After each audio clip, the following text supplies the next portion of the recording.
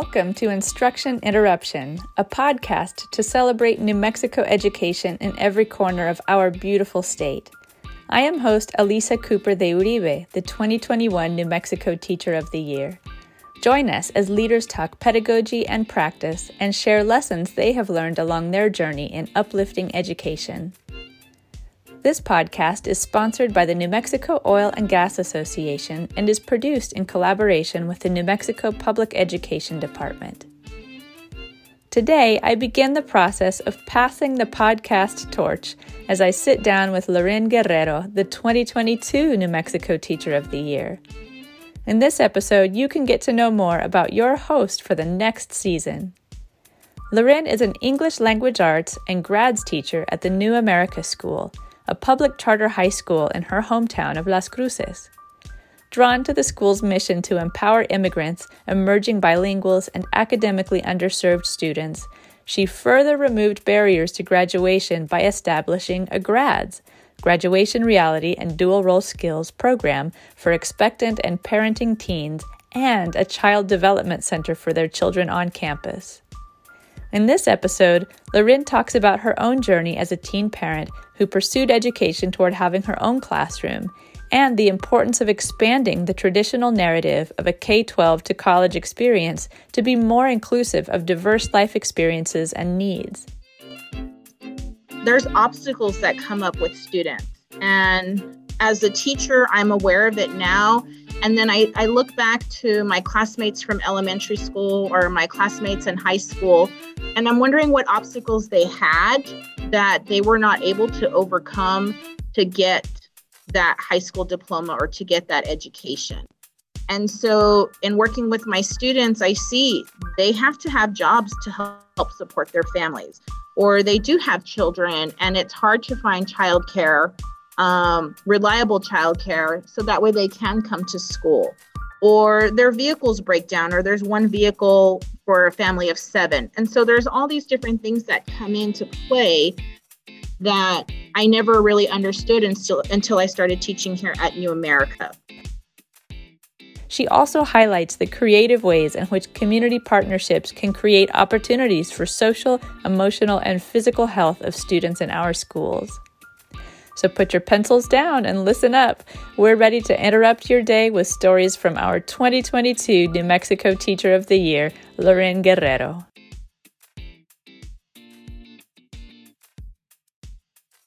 Welcome to our 2022 New Mexico Teacher of the Year, Loren Guerrero. It is an honor for me to be able to sit down today and hear a little bit more about Loren's story and some of the things that have really guided her in her teaching journey and what she would like to see in the future of education. So welcome to the podcast, Loren.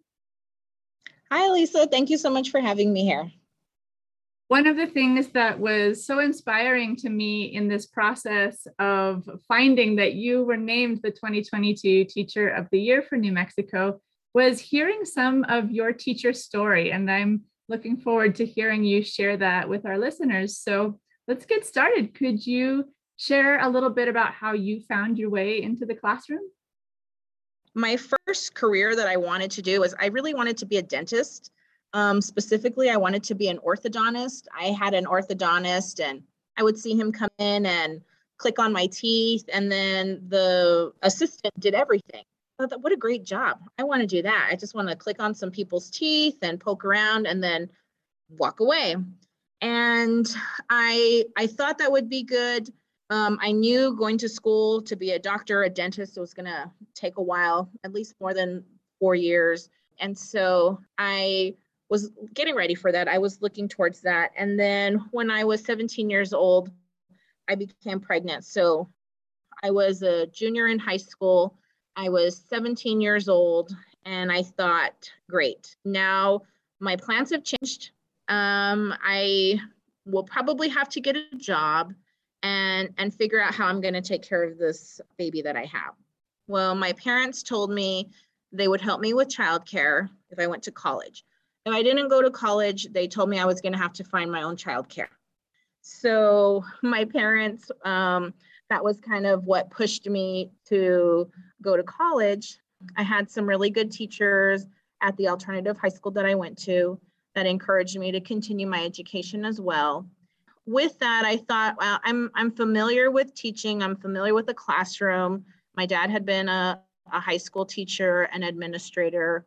And so I was comfortable in a classroom setting. And I thought, well, I'll be a teacher. I can do that.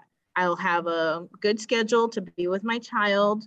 And similar to my dad, he would take us to school a lot. And I thought I can just bring my child to school with me when he's old enough. And so it was kind of like that family dynamic that kind of drove me to it. As someone who also came into education a little bit later in my career, so not earlier, but also not necessarily as my first thought in terms of what I would pursue as a career, I enjoy hearing stories about how people come to education when it may have been somewhat of a surprise. But right. Similarly, I know that education was a part of my family culture, and it sounds like it was for yours too. I know that your father wasn't the only one involved in education. And so could you talk a little bit more about how the culture of education has been a part of your family and how that may have influenced and still influences you as a teacher? Yeah. So I grew up with my dad at the high school, and then I told my mom, I feel so bad that I've never really mentioned you or anything. And my mom has been very, very adamant about us getting our college degrees. And she worked at New Mexico State. She retired from New Mexico State University. So she was there for quite a while. And seeing her, I can understand how that traditional experience of a college experience, like being 18 and then graduating when you're 22, does not fit everyone. It took my mom almost 22 years to get her college degree. I remember her going to classes. She wanted to be an elementary teacher, and she was great. She would volunteer in all our classes. My sister and I, she's at field trips with us. She's in the classroom making crafts with us, grading papers, reading with students. Anything that she could do to be in the classroom, she did that. She worked part-time at the university. She started out as a secretary, took a class here or there because as a university employee, she got one free class. And so her and my aunts, they took courses together. My aunts went ahead. One of my aunts, she did become an elementary teacher, and my mom did not. And it was the struggle for math with my mom. And that's kind of what she wasn't able to finish her degree in education, but she did get her college degree in individualized studies. So she had a bunch of elementary school classes. She had a bunch of classes that went into being minors for certain things. And so 22 years later, she got her college degree. And her being at NMSU, in the summers, we were there riding our bikes, playing in all the buildings. We know all the back rooms. We know all the little entrances at New Mexico State. That is a part of our life as well, as far as education. So I didn't really know any different. I didn't know that there was a choice after high school that you could go straight into a career or start a job. I thought you graduated 12th grade and then the next year you went to college. Like, I just thought that's how it was. And that's how my mom was very adamant about it. But she says, you don't have to pick your major yet. But I kind of knew I needed to go into education. For me, I thought that was going to be the easiest thing. I didn't see myself being an engineer. I didn't see myself being a nurse. I thought I'll be a teacher. And that's kind of how it started. That's a really powerful story about your mom taking the time that she needed in order to pursue what was valuable to her with education. And I have to say, I'm fascinated to hear about the math part. I've been thinking a lot about some of the barriers that people who want to go into education in New Mexico may experience, and how their gifts that they have to be really great teachers may be hindered by certain requirements. In this case, it sounds like for your mom, math, where she may have been an extraordinary elementary school teacher, but there were barriers in place that kept her from that. Right. And then I hear your story when we were talking a little bit earlier about my daughter and memorizing multiplication facts in elementary school right now, and how your mom seemed to take what she had experienced difficulty with the math, and she was turning around and putting the multiplication tables in the bathroom and the kitchen for you, and creating an environment for learning for you and your family. And so that's a really powerful story for how she was teaching even when it was in something that ended up being a challenge for her. Yes. And I never had taken the time to look at what her degree plan was, or what was that math class that she needed. For myself, I think in language arts, I only needed 2 math classes. And I took that one math class. It was like Math 115, basic math. I took it 6 different times at several different campuses to try to pass. And I know why I didn't pass, because I didn't learn it in high school. And, people are going to say, are you going to blame the teacher? No, it was my fault. I skipped class. I copied. I did everything that I was not supposed to. And now I'm the product of, this is what happens when you try to copy and skip. You don't learn. And now when my students ask me for help, I'm like, I can't help you. Our math teacher at school has specifically asked me not to help the students because we always get it wrong. And she says, did Miss Guerrero help you? And they're like, yes. And I'm like, I tried. I thought I knew that one. I thought I knew it. So. And there's always room to grow. If there's anything that I've seen since graduating high school and college as well, is that the way that our minds process and analyze new things, that we've still got room to grow. So maybe math is in the future. Maybe, yes. So, and again, thinking about your family, I know that from your parents' side that you have education just infused within your family life, but I'm also really delighted to know that, especially in this time when we're thinking about growing our own teachers and ensuring that people who believe in education and have these gifts to teach, that we're passing it along to the next generation. And so knowing that one of your sons is studying education to be a teacher, I'm curious to know, do you have a family secret that you can share with our listeners about how the narrative of teaching has become something that your family is continuing to do in this generation? I think it's us being in the classroom when we're young and enjoying that environment. My son, like I said, I wanted to have a schedule that was similar to him. I wanted to make sure that I was able to be there for whatever he needed as far as school activities. My teaching career has allowed me to do that. And so he has been at school with me. He was there little, playing on the chairs, we have whiteboards now. I played on chalkboards. They have the iPods, everything. They're the kids that are running around the school helping our other colleagues set up their classroom. And my children are large. Both of my sons are extremely tall. They're over 6 feet tall. And so they're in the classrooms with my coworkers, putting up things on the ceilings. They're carrying chairs, they're moving tables and desks, and they're getting paid in snacks. They're getting paid in little toys, those little fidget spinners, so they're making out like bandits when they're little, just having a good time in the classroom. And so my son, he wants to be a coach. He wants to work with older students, because he wants to encourage people. And we're really big on mental health. And he wants to grow a team, and he wants to be a coach that has mentally strong and that they're mentally healthy.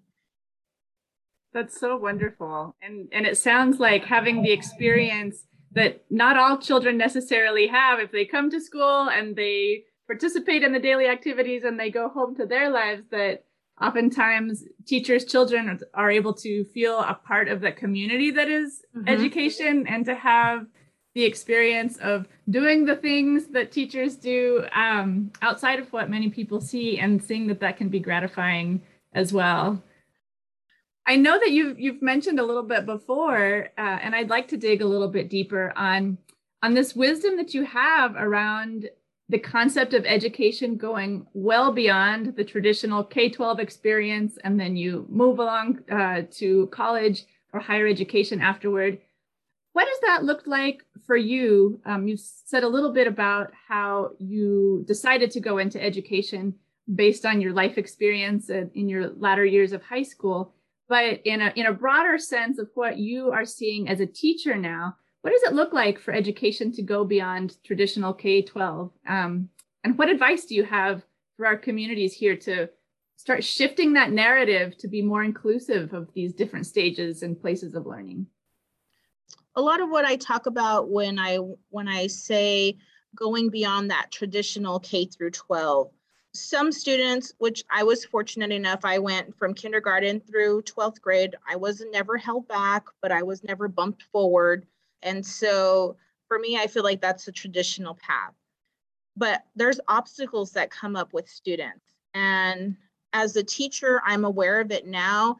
And then I look back to my classmates from elementary school or my classmates in high school, and I'm wondering what obstacles they had that they were not able to overcome to get that high school diploma or to get that education. And so in working with my students, I see they have to have jobs to help support their families, or they do have children and it's hard to find childcare, reliable childcare, so that way they can come to school, or their vehicles break down, or there's one vehicle for a family of 7. And so there's all these different things that come into play that I never really understood until I started teaching here at New America.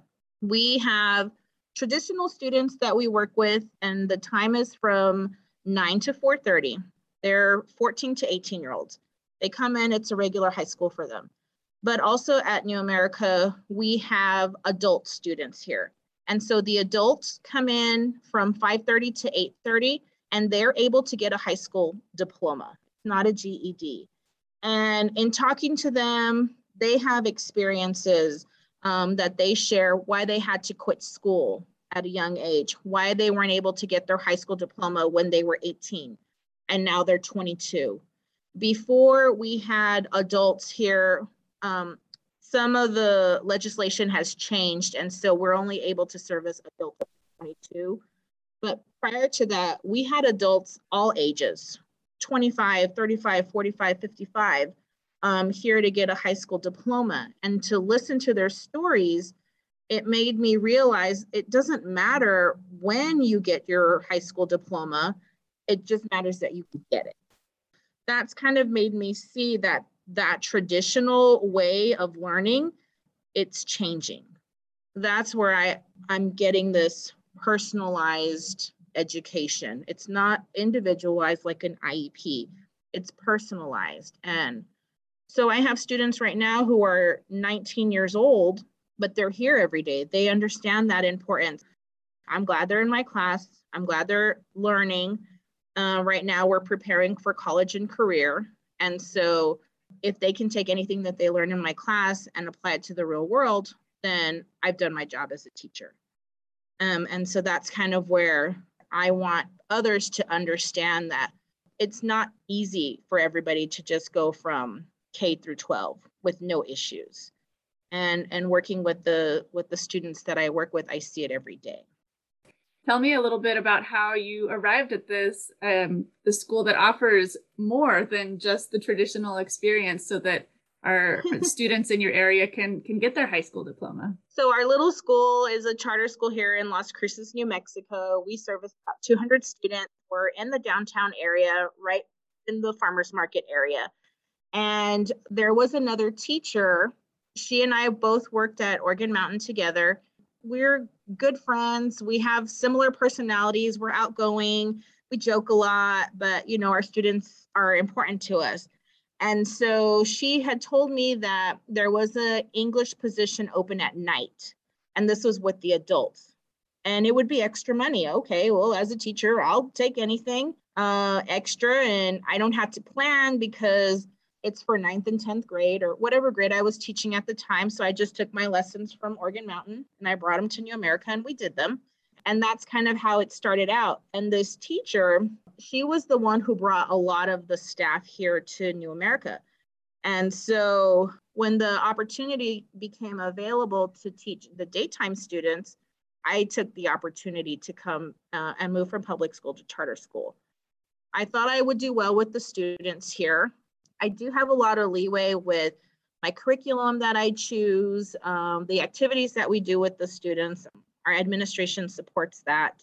And just an added bonus is it's just Monday through Thursday.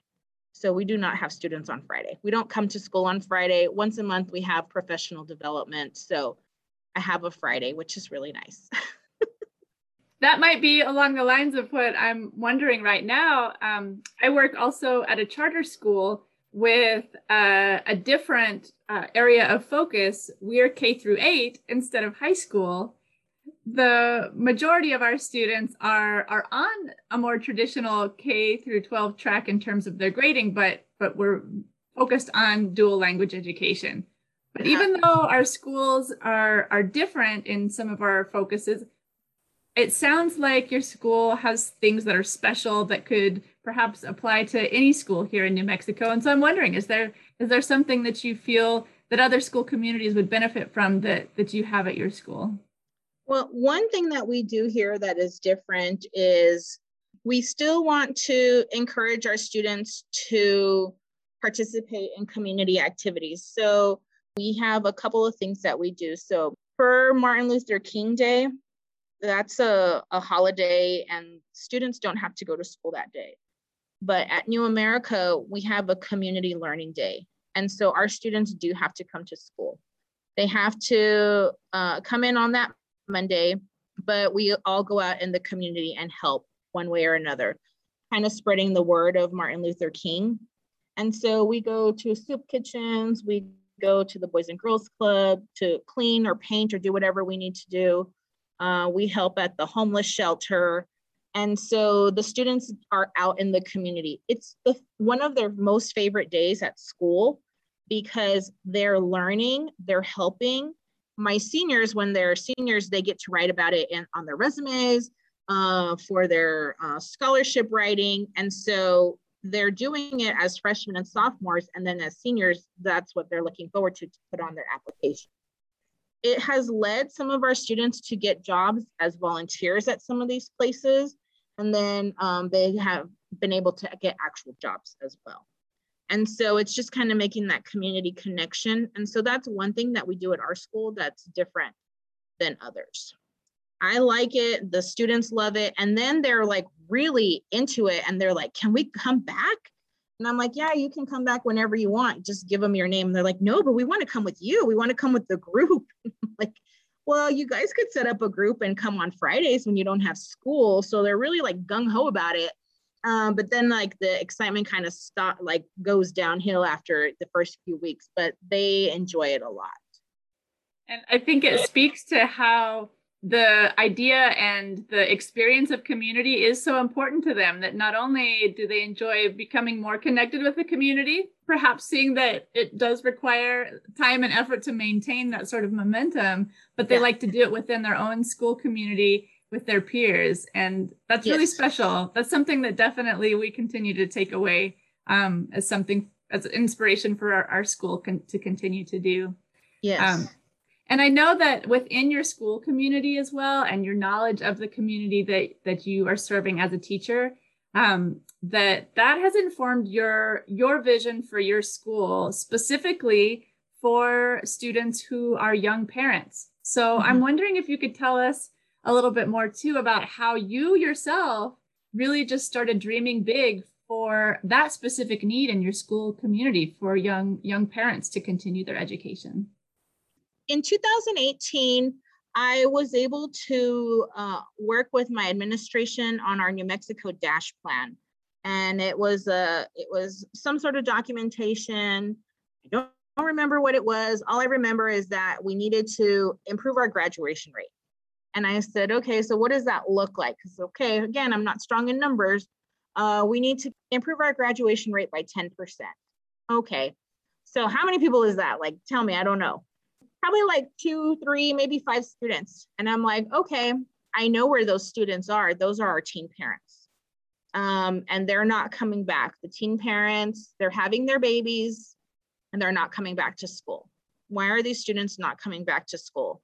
So in asking and talking, it's the childcare. It's them having reliable childcare. And while a lot of families do depend on their relatives, their aunts, their grandmas, their uncles, that's not reliable childcare because it's babysitting. And so in being a teen parent myself, I had access to a childcare center at my high school. It's through the GRADS program, New Mexico GRADS. And so I know this program's still around. I had talked to the teachers at Oñate. I knew the teachers at Las Cruces High School. In Hatch, when I started in Hatch, they had just started their GRADS program there. So I was excited about it because it's still around. Another teacher that I worked with here at New America, her mom was the director at the Child Care Center at San Andres, which is now Rio Grande Prep. But she was the director there when I was there, when I took my son to the Child Care Center. And I'm like, I don't know how our paths crossed, but her daughter was my student teacher. Now she's my colleague. And so this woman is still very relevant in my life. We talked about it. My colleague talked to her mom. She got us some names, some phone numbers, and we kind of went from there and talked to our admin. Can we put a childcare center in our school? Yeah, sure, go ahead. What does that entail? I don't know. So it's kind of like the blind leading the blind. And then 18 months later, we had a licensed childcare center in our high school. So we started out with 5 babies. Now we're down to 3, but the 3 that are here are consistently here. The parents are here, they're going to class, the babies are coming in, and the child care center is different than a daycare. Our child care center has lesson plans. So for early childhood, which I did not know this, they have lesson plans, and they work on their motor skills and their development. And because it's a licensed child care center, they have these activities that they have to do with them. For me, I just thought, we have an empty classroom, let's just throw some toys in there and then have somebody watch them. Right? That would be easy. And that's not what it is at all. So it was very eye-opening to me. And I feel kind of silly when I tell people that, like my ignorance, I did not know all of this. I'm not an early childhood major. I don't know anything about that.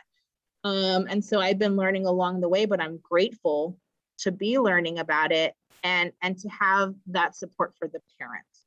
And the moms, I have moms and I have a dad, but the moms that are here right now, they're so excited when their babies come home with their activities.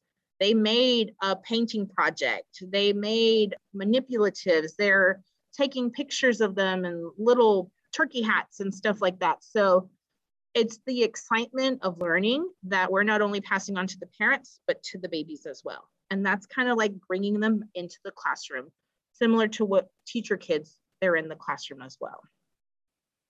That was such incredible initiative that you took to create this, having had some of your own life experience to this. But in some ways, when you say 18 months later, it makes it sound like things just fell into place. But what a long and extraordinary learning experience for you to know all of what's involved in creating this as a support. But the work that goes into making something like this happen as you're learning more about it, it's really, really admirable. And I also appreciated hearing about how when a group of people in a school community can get together and think about what one of the issues are, and then looking at data in a way that's not just numbers, 2 or 3 people, but then having the time to identify who might these 2 or 3 people be. In this case, you were able to identify them as teen parents and to really be specific in what kind of barriers could be removed or what kind of supports could be put in place to help these students stay. And so really focusing on the human part of what some of those numbers represented. I'm wondering if you could share any last thing about what you've learned in terms of developing supports for students and families that teachers who are in communities with other needs for their students, what might we take away for our own skill set as we learn to support students in our own context? I think one thing that I can take away from this experience is to not give up. Like, there's been obstacle after obstacle that I've run into, and just red tape, and it's not from my administration or my school, it's from other outside entities that I have no control over. And sometimes I just want to be like, well, never mind, then I don't want to do it. That was not an option. I could not say, never mind, I don't want to do it, because not only was it going to affect the school, but it affects these lives, the lives of these teen parents, the lives of these babies, and education is important to me. And if I can get these people, these children, the little ones, excited about learning, then that's just going to help them when they get into school and help them foster that love for education. And that's what I want. And so for me, I mean, there were days that I was like, is this person serious? Like, I have to do this. And with construction, there's all these rules and regulations. And I'm like, how am I going to put another emergency door in a classroom where there's no door, and there's a wall there, and you can't cut into that wall. So it was a lot of different things that came up, but I was like, we can't, like, let me figure this out. Let me ask a question. And so that's all I did, was ask tons of questions. Could this be? Could it happen? Could we do this? And eventually the answer was yes. It makes me think that in this conversation that so many of us are having nationally about what does social emotional learning look like when it's really manifesting itself in people who are living our everyday lives, and those kind of experiences where we are faced with really challenging situations. We know what our goals are, we know what we want, and yet the day-to-day is throwing balls out of left field that we're having to catch, and that being able to, as a teacher and as someone wanting so deeply to support your students, that you are using these social emotional skills and developing them. And I know that that's something that's really important for you in terms of the students who you're teaching and the lives that they are leading and will lead in the future. And as you mentioned with your son, that the mental health of our students, especially now, is so important. And so in addition to the work that you've done to support teen parents, I also know that you have been a coach for a variety of different sports. And in like our holistic vision of what education is and the opportunities that young people can have to learn in so many different contexts and find what's meaningful for them and to help them with their social emotional health. I'm wondering if in your coaching, as it's kind of coalesced with other parts of your teaching career, do you think that there might be a connection between access to sports and the overall health of members in a school community? I'm sure there's a connection to being healthy and active. And mental health. I know that's for a fact, but I don't know about sports and coaching. Our students, we work really hard with them on positive mindset. That was one of our things that we worked on as a whole staff prior to the pandemic. So I want to say 2018, 2019, we read Carol Dweck's Growth Mindset book as a staff. And then how can we implement that into our teaching? And so we work really hard on that, and we've been trying to bring that back to students. But I don't know, I've never really put a connection together with the sports. I was a terrible coach, by the way. So like, if you ever talk to any of my former athletes, we laugh about the things that I did. I was a middle school basketball coach, and I knew nothing about basketball. And my team was winning. The first game, they were winning like 35-0. And what do you tell these seventh graders? I don't know.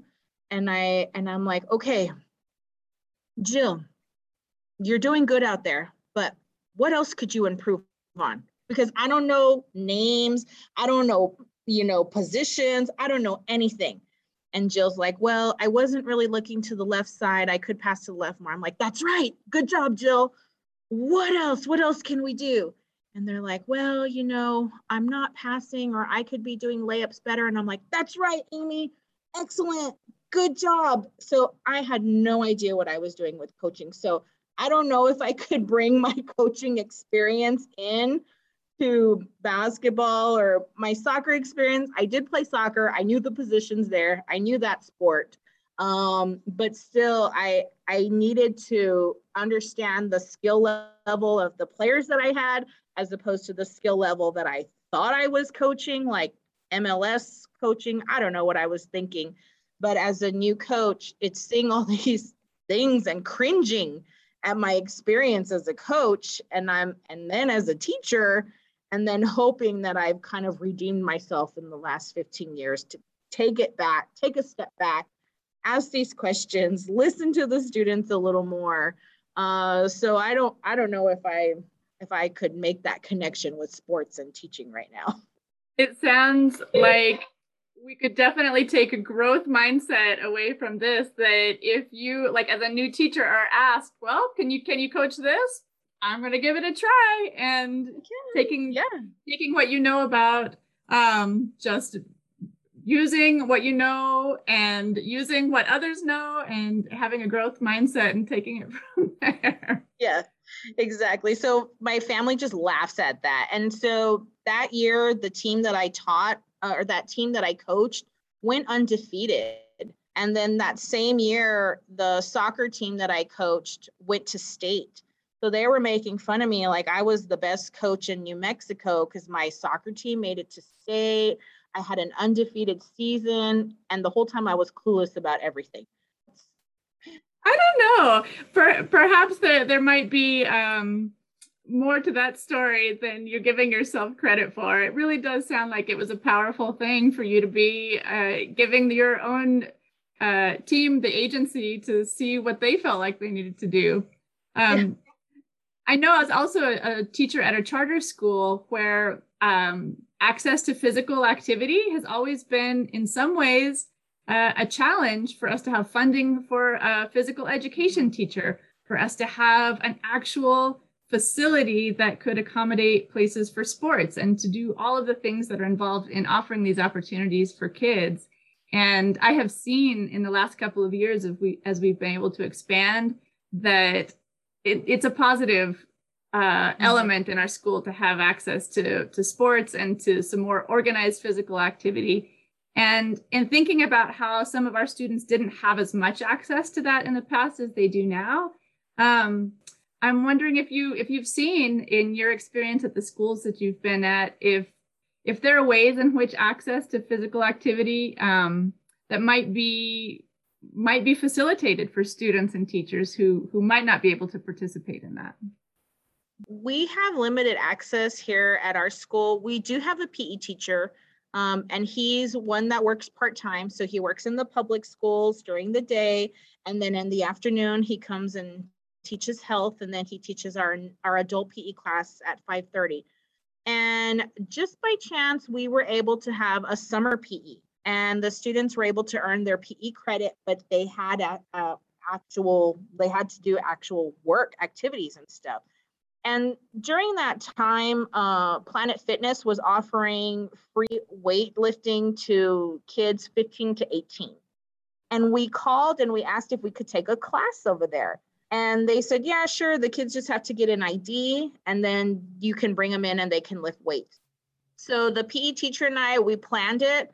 We planned that whole 6-week course. Like Monday and Wednesday, they were going to go lift weights at Planet Fitness, but we don't have buses. So they had to walk. And I walked from the school to Planet Fitness to see how far it was. It was a mile. And I thought, if I can walk a mile, these young kids can walk a mile. And they did. They enjoyed it. Their families picked them up at the gym afterwards, because our classes were like 3 hours long. So you can definitely spend 3 hours at a gym. We planned swimming activities. So we looked at the bus, the public transportation. They got on the bus, they went to the public pool, they swam certain days out of the week. And so just getting out of the school itself and having access to these things, it was so much fun. And then the next year, this was like right before the pandemic in 2019, the kids were asking, so are we going to have PE again? I'm going to take summer PE because I know we can go to the pool. I know we can go weightlifting. And so we're trying to see how it can work again. And I am modeling off what I know from the public schools. I know the public schools have summer PE and they do those types of things. And so it was just something different. So we try to do different things here at the school with them. And the PE teacher was like, that's a good idea. Yeah, let's do it. And I'm like, could I help you? I just want things to be different for the kids. So that way they can, be introduced to what a gym is, the gym etiquette of wiping down equipment and, not staring at people while they're lifting weights and stuff. And so that was a good experience. And the kids were there every day to earn their credit. That is one of the most creative ideas that I have heard so far. And I have found that especially in being a charter school, we're a public school, but the amount of resources that we have as such tiny districts unto ourselves, that creativity is key. Thank you so much for sharing this time and this space with me and with our listeners. I love hearing about what other teachers are doing, what their school communities are like. And it's been a real pleasure to hear all that you've been able to share with us about you and your story and the school where you work. So thank you so much, Loren, for this time. Well, thank you, Elisa. Thank you for having me.